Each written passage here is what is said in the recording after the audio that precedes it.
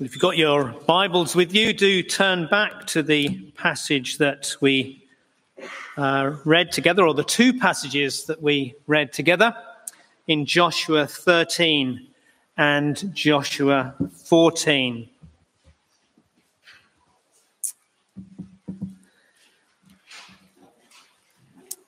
Now, if you've been meeting with us here at LCPC for a while, you'll know that every now and again we've been returning and dipping into this intermittent series in the book of Joshua. It's been a little while since we were here last, however, so it's worth reminding ourselves, what is the theme of the book? Back in Genesis chapter 15, God had promised Abraham that his descendants would live in the land in which he was then standing. Abraham, you remember, was just a nomad in the land, but God promised that he would have a settled inheritance for his descendants there, in that very place. And we call it the Promised Land for just that reason, don't we? Because it was promised by God to Abraham, even though at that time he was old and he had no children. But although God made this promise to Abraham, the Lord also revealed that his descendants wouldn't receive it immediately. Rather, Abraham was told that his descendants would be taken into captivity in Egypt, and then only after 400 years would God finally deliver on his promise, bringing them out of Egypt and back into the Promised Land. Fundamentally then, the book of Joshua is a book which explains how God fulfilled his promise, how he gave the children of Israel this inheritance. Now, if you were here last time we were here, you might remember that we said that the book of Joshua is a bit like a play, which is in two halves. Chapters 1 to 11 comprise Act 1, and they describe how the Israelites conquered the Promised Land. And it contains some of those dramatic stories that you might have been taught at Sunday school or might know from the past. Episodes like crossing the Jordan on the dry land, Rahab hiding the spies, the destruction of Jericho with the walls coming tumbling down, and the unanticipated defeat at Ai.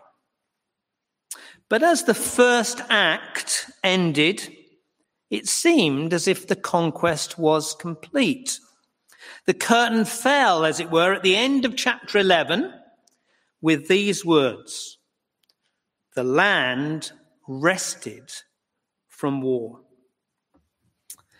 Well, we then have what you might call a sort of a biblical interval, time to stretch your legs or get an ice cream. For in chapter 12, we have a summary of the plot thus far, much like you might read in the program of a play. But then as we move on into chapter 13, the curtain's rising again for the second half. And our attention is drawn to the scene in front of us. Rather than an account of how the Israelites conquered the land, however, this second half is an account of how the Israelites received the land, received the inheritance that they had been promised.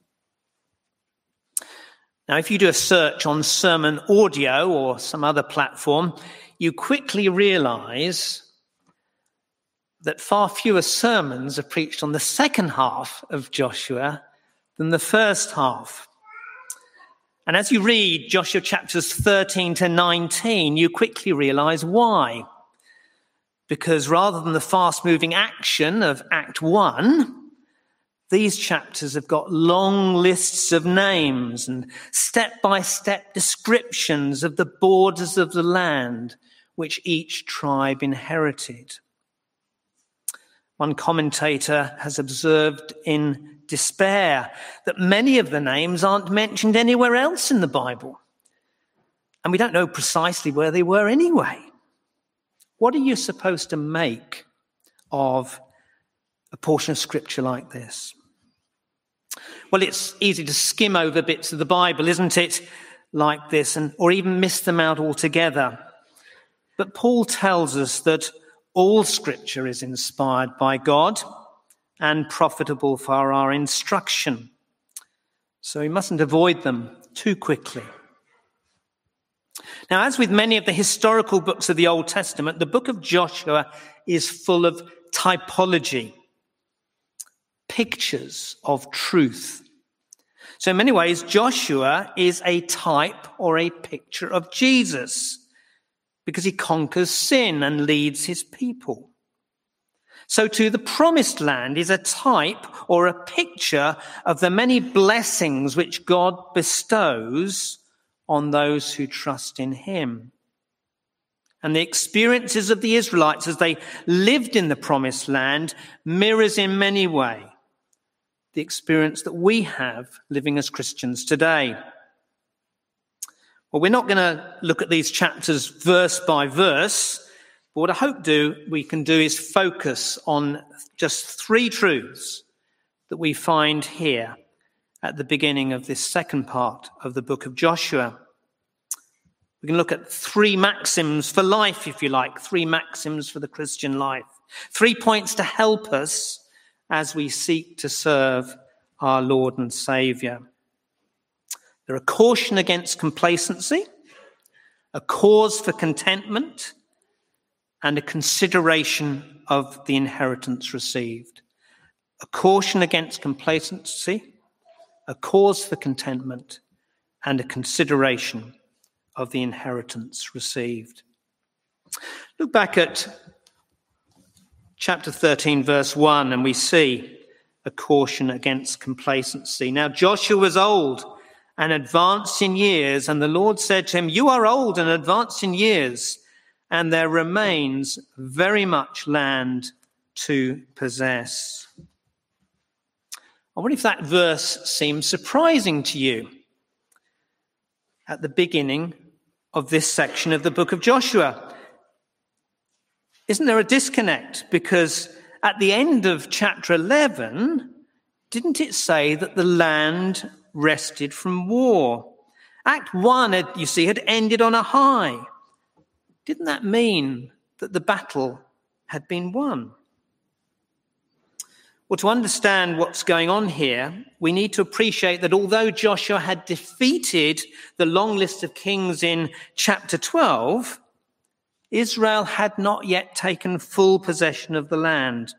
And indeed, the verses 2 to 6 that we navigated through without tripping up too badly, the verses 2 to 6 describe the land by reference to the various tribes who were still living there.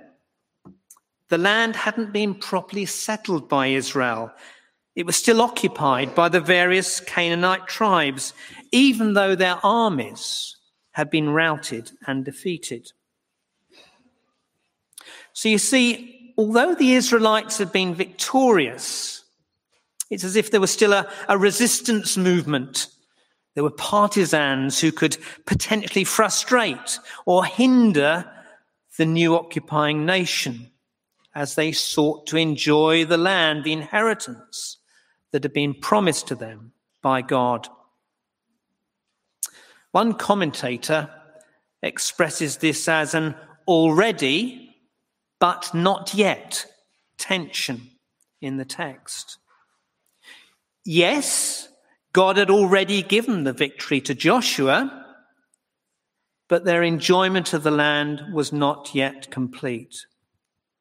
In a very real sense, the battle had already been won. Joshua had obtained a great victory. God's enemies had been defeated. But on the other hand, Israel had not yet taken full possession of what God had promised them 400 years earlier.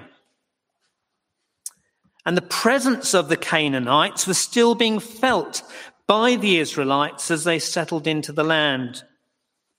And indeed, by the time the book of Joshua was written, it seems that they were still a cause of angst, disrupting Israel's life in the land.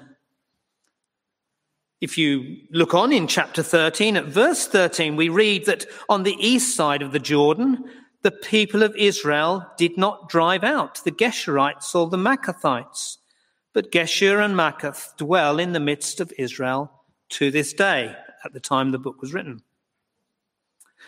Things weren't even any better on the west side of the Jordan either, for further on in chapter 14, verse 63, we read that the Jebusites, the inhabitants of Jerusalem, the people of Judah, could not drive out. Go on into chapter 16 and verse 10, and we read, they did not drive out the Canaanites who lived in Gezer. So the Canaanites have lived in Gezer to this day. And again, go on a bit further. Chapter 17, verse 12, we read, yet the people of Manasseh could not take possession of those cities, but the Canaanites persisted in dwelling in that land. So you see, although Joshua had won the victory and the land rested from war, there was still land which hadn't been taken fully under the control of Israel. But this already not yet tension isn't unique to Israel, is it? As Christians today, this is our experience of salvation. In a very real sense, the battle has already been won. At the cross on Calvary, a great victory has already been obtained by the Lord Jesus Christ. The power of both death and sin were defeated. Every sin we have ever committed, every sin we will ever commit, every sin we commit even now is being taken from us and has been taken as far as the east is from the west. Already, the Lord Jesus Christ has become sin for us, and God's wrath has been poured out on him in our place. Already he has taken punishment for our sin. And not only have we been forgiven, the Bible tells us that a remarkable transformation has taken place. We've been taken from the kingdom of darkness into the kingdom of light. This has already happened. Not only that, but if we're Christians, the Bible tells us that we have been adopted as sons and daughters of our Heavenly Father. We've become fellow heirs with the Lord Jesus Christ. This has already happened. The Bible tells us that we have an advocate, even the Lord Jesus Christ, who intercedes on our behalf in the very throne room of heaven. This has already happened. If we're Christians, we also have the Spirit of God dwelling in us, giving us understanding as we read the Scriptures, sanctifying our hearts, producing the fruit of the Spirit in our lives. If you're a Christian today, then along with the Apostle Paul, you can be sure that neither death, nor life, nor angels, nor rulers, nor things present, nor things to come, nor powers, nor height, nor depth, nor anything else in all creation will be able to separate you from the love of God. Why? Because Christ has already done this. This is the already of our Christian lives. But we also know the not yet in our Christian experience, don't we? We feel the not yet when we succumb to temptation and we struggle with besetting sins. We feel the not yet when we become distracted from Christ by life's aspirations or worldly responsibilities or our concerns and burdens for others. We feel the not yet of our Christian life when our affection for Christ, go through periods of coolness, perhaps when we struggle to pray or we neglect reading the Bible and meditating on his word. We feel the not yet in our faith when the wonderful realities of salvation, they lose their perspective and we become overwhelmed by anxieties about other things. This is the reality of the Christian life, isn't it? An already and a not yet. We have been saved, but we await our final salvation. We have Christ already, but we don't yet possess him as we will one day when we see him face to face. In the meantime, we live in the already but not yet and share a similar experience to these Israelites. The forces of hell have been overcome, but we must still engage in spiritual warfare. And God's word to us is the same today as it was to Joshua here in verse 1. You are old and advanced in years, and there remains much land to possess. There's an urgency about this command, isn't there? Come on, Joshua, don't be complacent. You're getting old. You haven't got many years left. So you need to keep focused. You need to keep pressing on. There's much land to be possessed. And isn't the same message true for us today?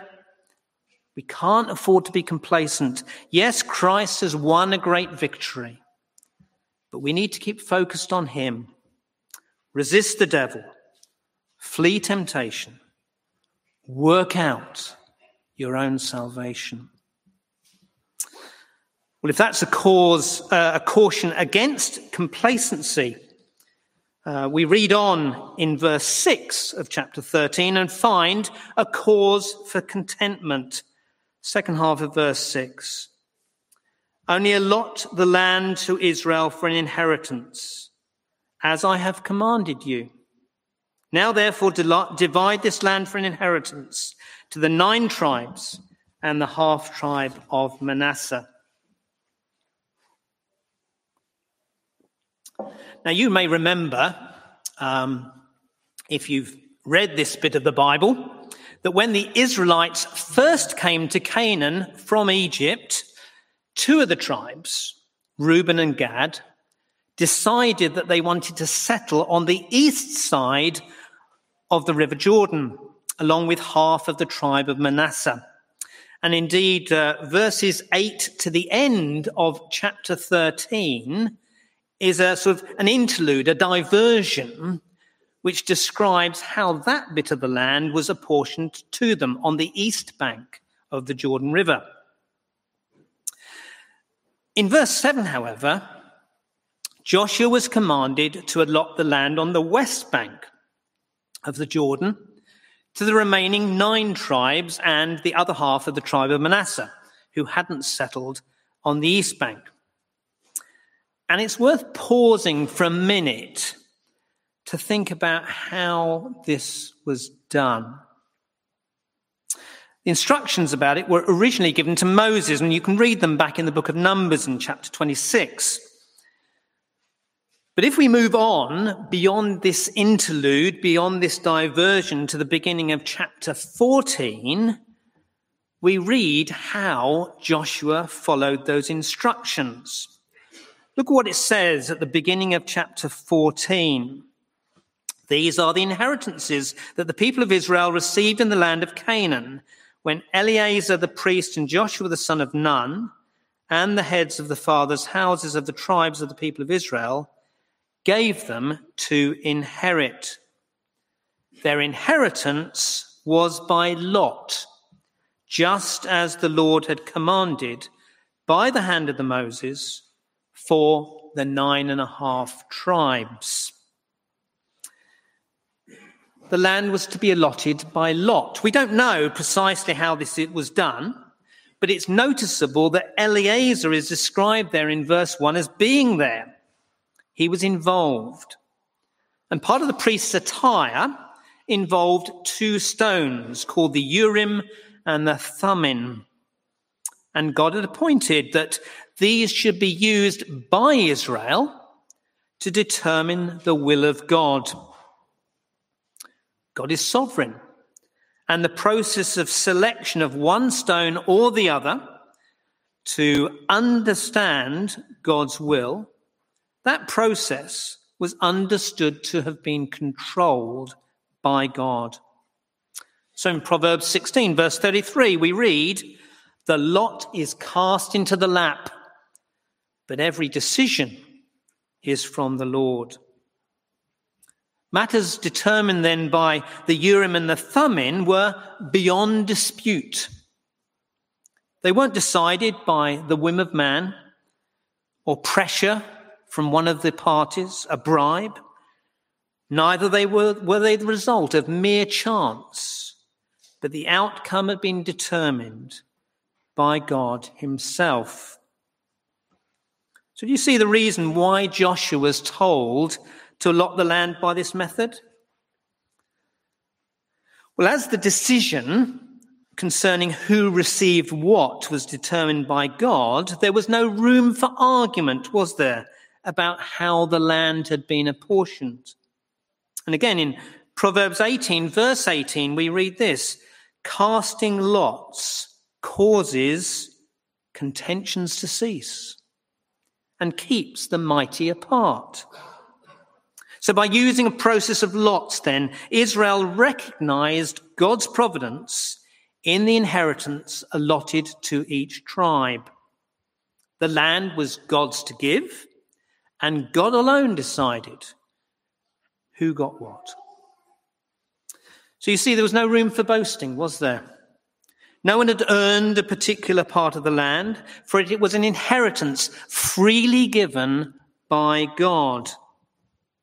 On the other hand, neither was there any reason for complaint, for there was no basis for murmuring and no excuse to look enviously at what someone else had got. Indeed, there's only one instance here in this section where a tribe appears to question the allocation made. And in chapter 17, the tribe of Manasseh questions what's allocated to them. And they're given short shrift. They're rebutted very, very quickly. But what practical lesson can we learn for this, for our Christian life today? Well, friends, in some ways, this is a tough lesson. But surely it teaches us to be cautious about questioning the providence of God. There are some people in our congregation who are going through difficult times at the moment. And this passage is not an excuse for fatalism. If we face a difficulty, then it's quite right that we pray to God for relief. And it's also right that we should pray for one another, bearing one another's burdens. And at times, friends, we need to plead with God as we seek his help for our brothers and sisters in a time of need. But this passage reminds us that ultimately the Lord is sovereign in choosing our inheritance. Events and circumstances in our lives are not just down to the whim of man, and they're not down to mere chance. God rules over our lives, bringing his will to pass. And although it may be hard at times, this gives us reason to find peace in a difficult season. It gives us cause to be content with our lot. I don't know if you noticed the words of Psalm 16, which we've just sung. It's only with the eye of faith, trusting in God's providence, that no matter what the circumstances, we can sing verse 6. The land allotted me is in a pleasant sight, and surely my inheritance is a delight. Proverbs reminds us that the lot is cast into the lap, but every decision is from the Lord. And we may not understand what good purpose the Lord has in it, but we can be assured that there is. And we have every confidence then to say with Paul that all things work together for our God, our good, and God's glory. So we've got a caution against complacency, and we've got a cause for contentment. But lastly, we've got a consideration of the inheritance received. Now, if you work your way through Joshua chapters 13 to 19, we read of the various allotments of land to the different tribes of Israel. But there's one exception. I wonder if you noticed it in chapter 14, verse 4, as we read it. No portion was given to the Levites in the land, but only cities to dwell in, with their pasture lands for their livestock and their substance. I don't know about you, is that quite surprising? The Levites were the tribe who were specifically tasked with priestly duties. For Israel, their role was central to the life of the nation. They organized the tabernacle, they arranged the sacrifices, and they supervised the worship of the Lord. It was God who was bestowing the inheritance on the land, in the land, to his people. Surely those most involved in the religious life of the nation would have been worthy of a special allocation. Well, God's ways are not our ways, are they? And he had a different plan.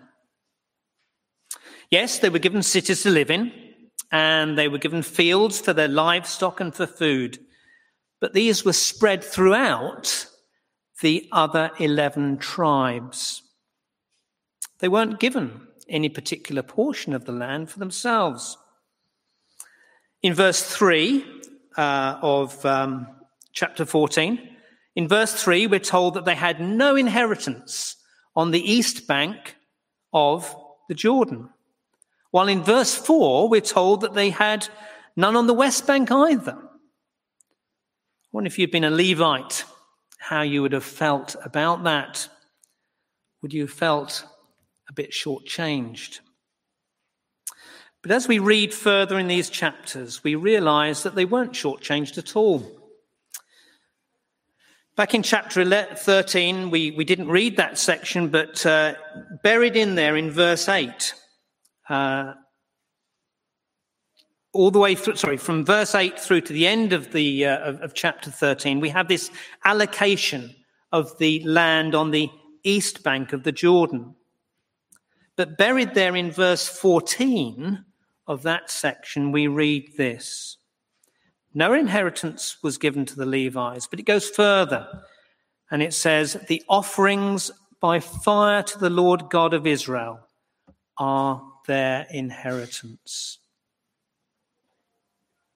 See, back in Deuteronomy, chapter 18, God had ordained that the Levites should receive a share of the offerings and sacrifices made to the Lord at the tabernacle.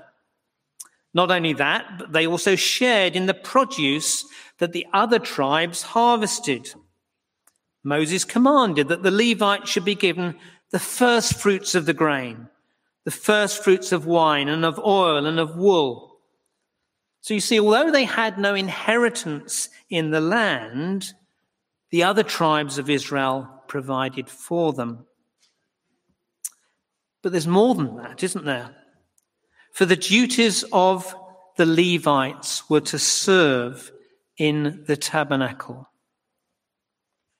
The sacrifices, you see, were more than just a source of food for the Levites. They were the ones who were engaged in the temple worship. And in doing so, they had a privilege far greater than any portion of land they might have had. As they served in the temple, in the tabernacle, before them were played out rituals which opened to them truths of the gospel. Remember the tabernacle with the most holy of holies. Through that, they were shown the holiness of God. The fact they couldn't approach the most holy of holies told them that they were sinful and in need of cleansing. And then day by day, season by season, as the sacrifices were offered, they were shown that to deal with their sin, they needed the sacrifice of another. None of the other tribes had this privilege. There's a sense then in which the offerings and sacrifices were a privilege that they had far above the allotment of any land. But there's more. Because the ultimate reason that the Levites did not need an inheritance in the promised land is told us in chapter 13 at the end in verse 33. And there we read some quite profound words. To the tribe of Levi, Moses gave no inheritance. The Lord God of Israel is their inheritance, just as he said to them. I said earlier that the promised land, which was allotted to Israel, was a type or a picture of the many blessings which God bestows upon those who trust in him. Just go back to Genesis 15. Remember that original promise that was given to Abraham. God said to Abraham that he would give him that land. But the context in which that promise had been given to Abraham was that before that, the Lord had said to Abraham, I am your shield and your exceeding great reward. The promise of the land then, in a sense, was just to confirm and to show and to demonstrate to Abraham that truth, that the Lord was his. Do you know when a couple get married, there's a giving and receiving of rings. And the gift of the ring is a sign that the person is giving themselves to the other. And there's a sense in which the promised land, which was promised to Abraham, was just a sign of the fact that God was giving himself to Abraham. He was covenanting with Abraham. There's a sense in which the tribe of Levi didn't need the land of possession because they had something better than the type or picture of a blessing from God. They didn't need the type or the picture because they had the real thing. In a special way, Moses said, the tribe of Levi have God himself. And what was true for the Levites is true for us. If you're a Christian here this morning, this passage tells you the same remarkable truth. The Lord God is your inheritance. In Ephesians chapter 1, verse 11, Paul tells us the same thing. Paul tells us that we have received an inheritance in Christ. See the point? He's been given to us. John 3:16 tells us that God so loved the world that what did he do? He gave his only begotten Son to us. When Christ died for us on the cross, that our sins might be forgiven, he gave himself to us. He is the one who was promised, and he is the one who is now given to us. The Lord Jesus Christ himself, then, if we're a Christian, is in a very real sense our inheritance. is of much greater value, far greater value than anything else. Career, family, prosperity, even health. What does Paul say? They're nothing. It's rubbish compared to the surpassing worth of knowing the Lord Jesus, our inheritance. But friends, that raises an important question, doesn't it? What will you do? What will you do with that inheritance that God gives or offers you? Many years ago, I was told a story by an old minister. I'm sure it was apocryphal, but it's a good story anyway. And it's told that there was a young man who was travelling from England to America. But in those days, you didn't do it by aeroplane. In those days, you travelled by boat, by liner. And one evening, this young man went out onto deck to get some fresh air. And as he looked around, he saw at the front of the boat, there was another young man. And he saw something sparkling just above him. And so he went to investigate. And when he got there, he found there was this young man who had a large diamond that he was playing with. And the young man explained that he had received a wonderful inheritance. And with it, he had bought a diamond. And he was traveling to America to invest it and earn his fortune. And as they stood there talking, the young man was just playing with this diamond. But all of a sudden, a big wave came. The boat jolted, and the diamond slipped between his fingers into the sea. Friends, what will you do with the inheritance, the wonderful inheritance, the tremendous inheritance that we have in the Lord Jesus Christ? Will you hold on to him tightly? Will you treasure him for yourself? Or will you let him slip between your fingers? Let's pray together.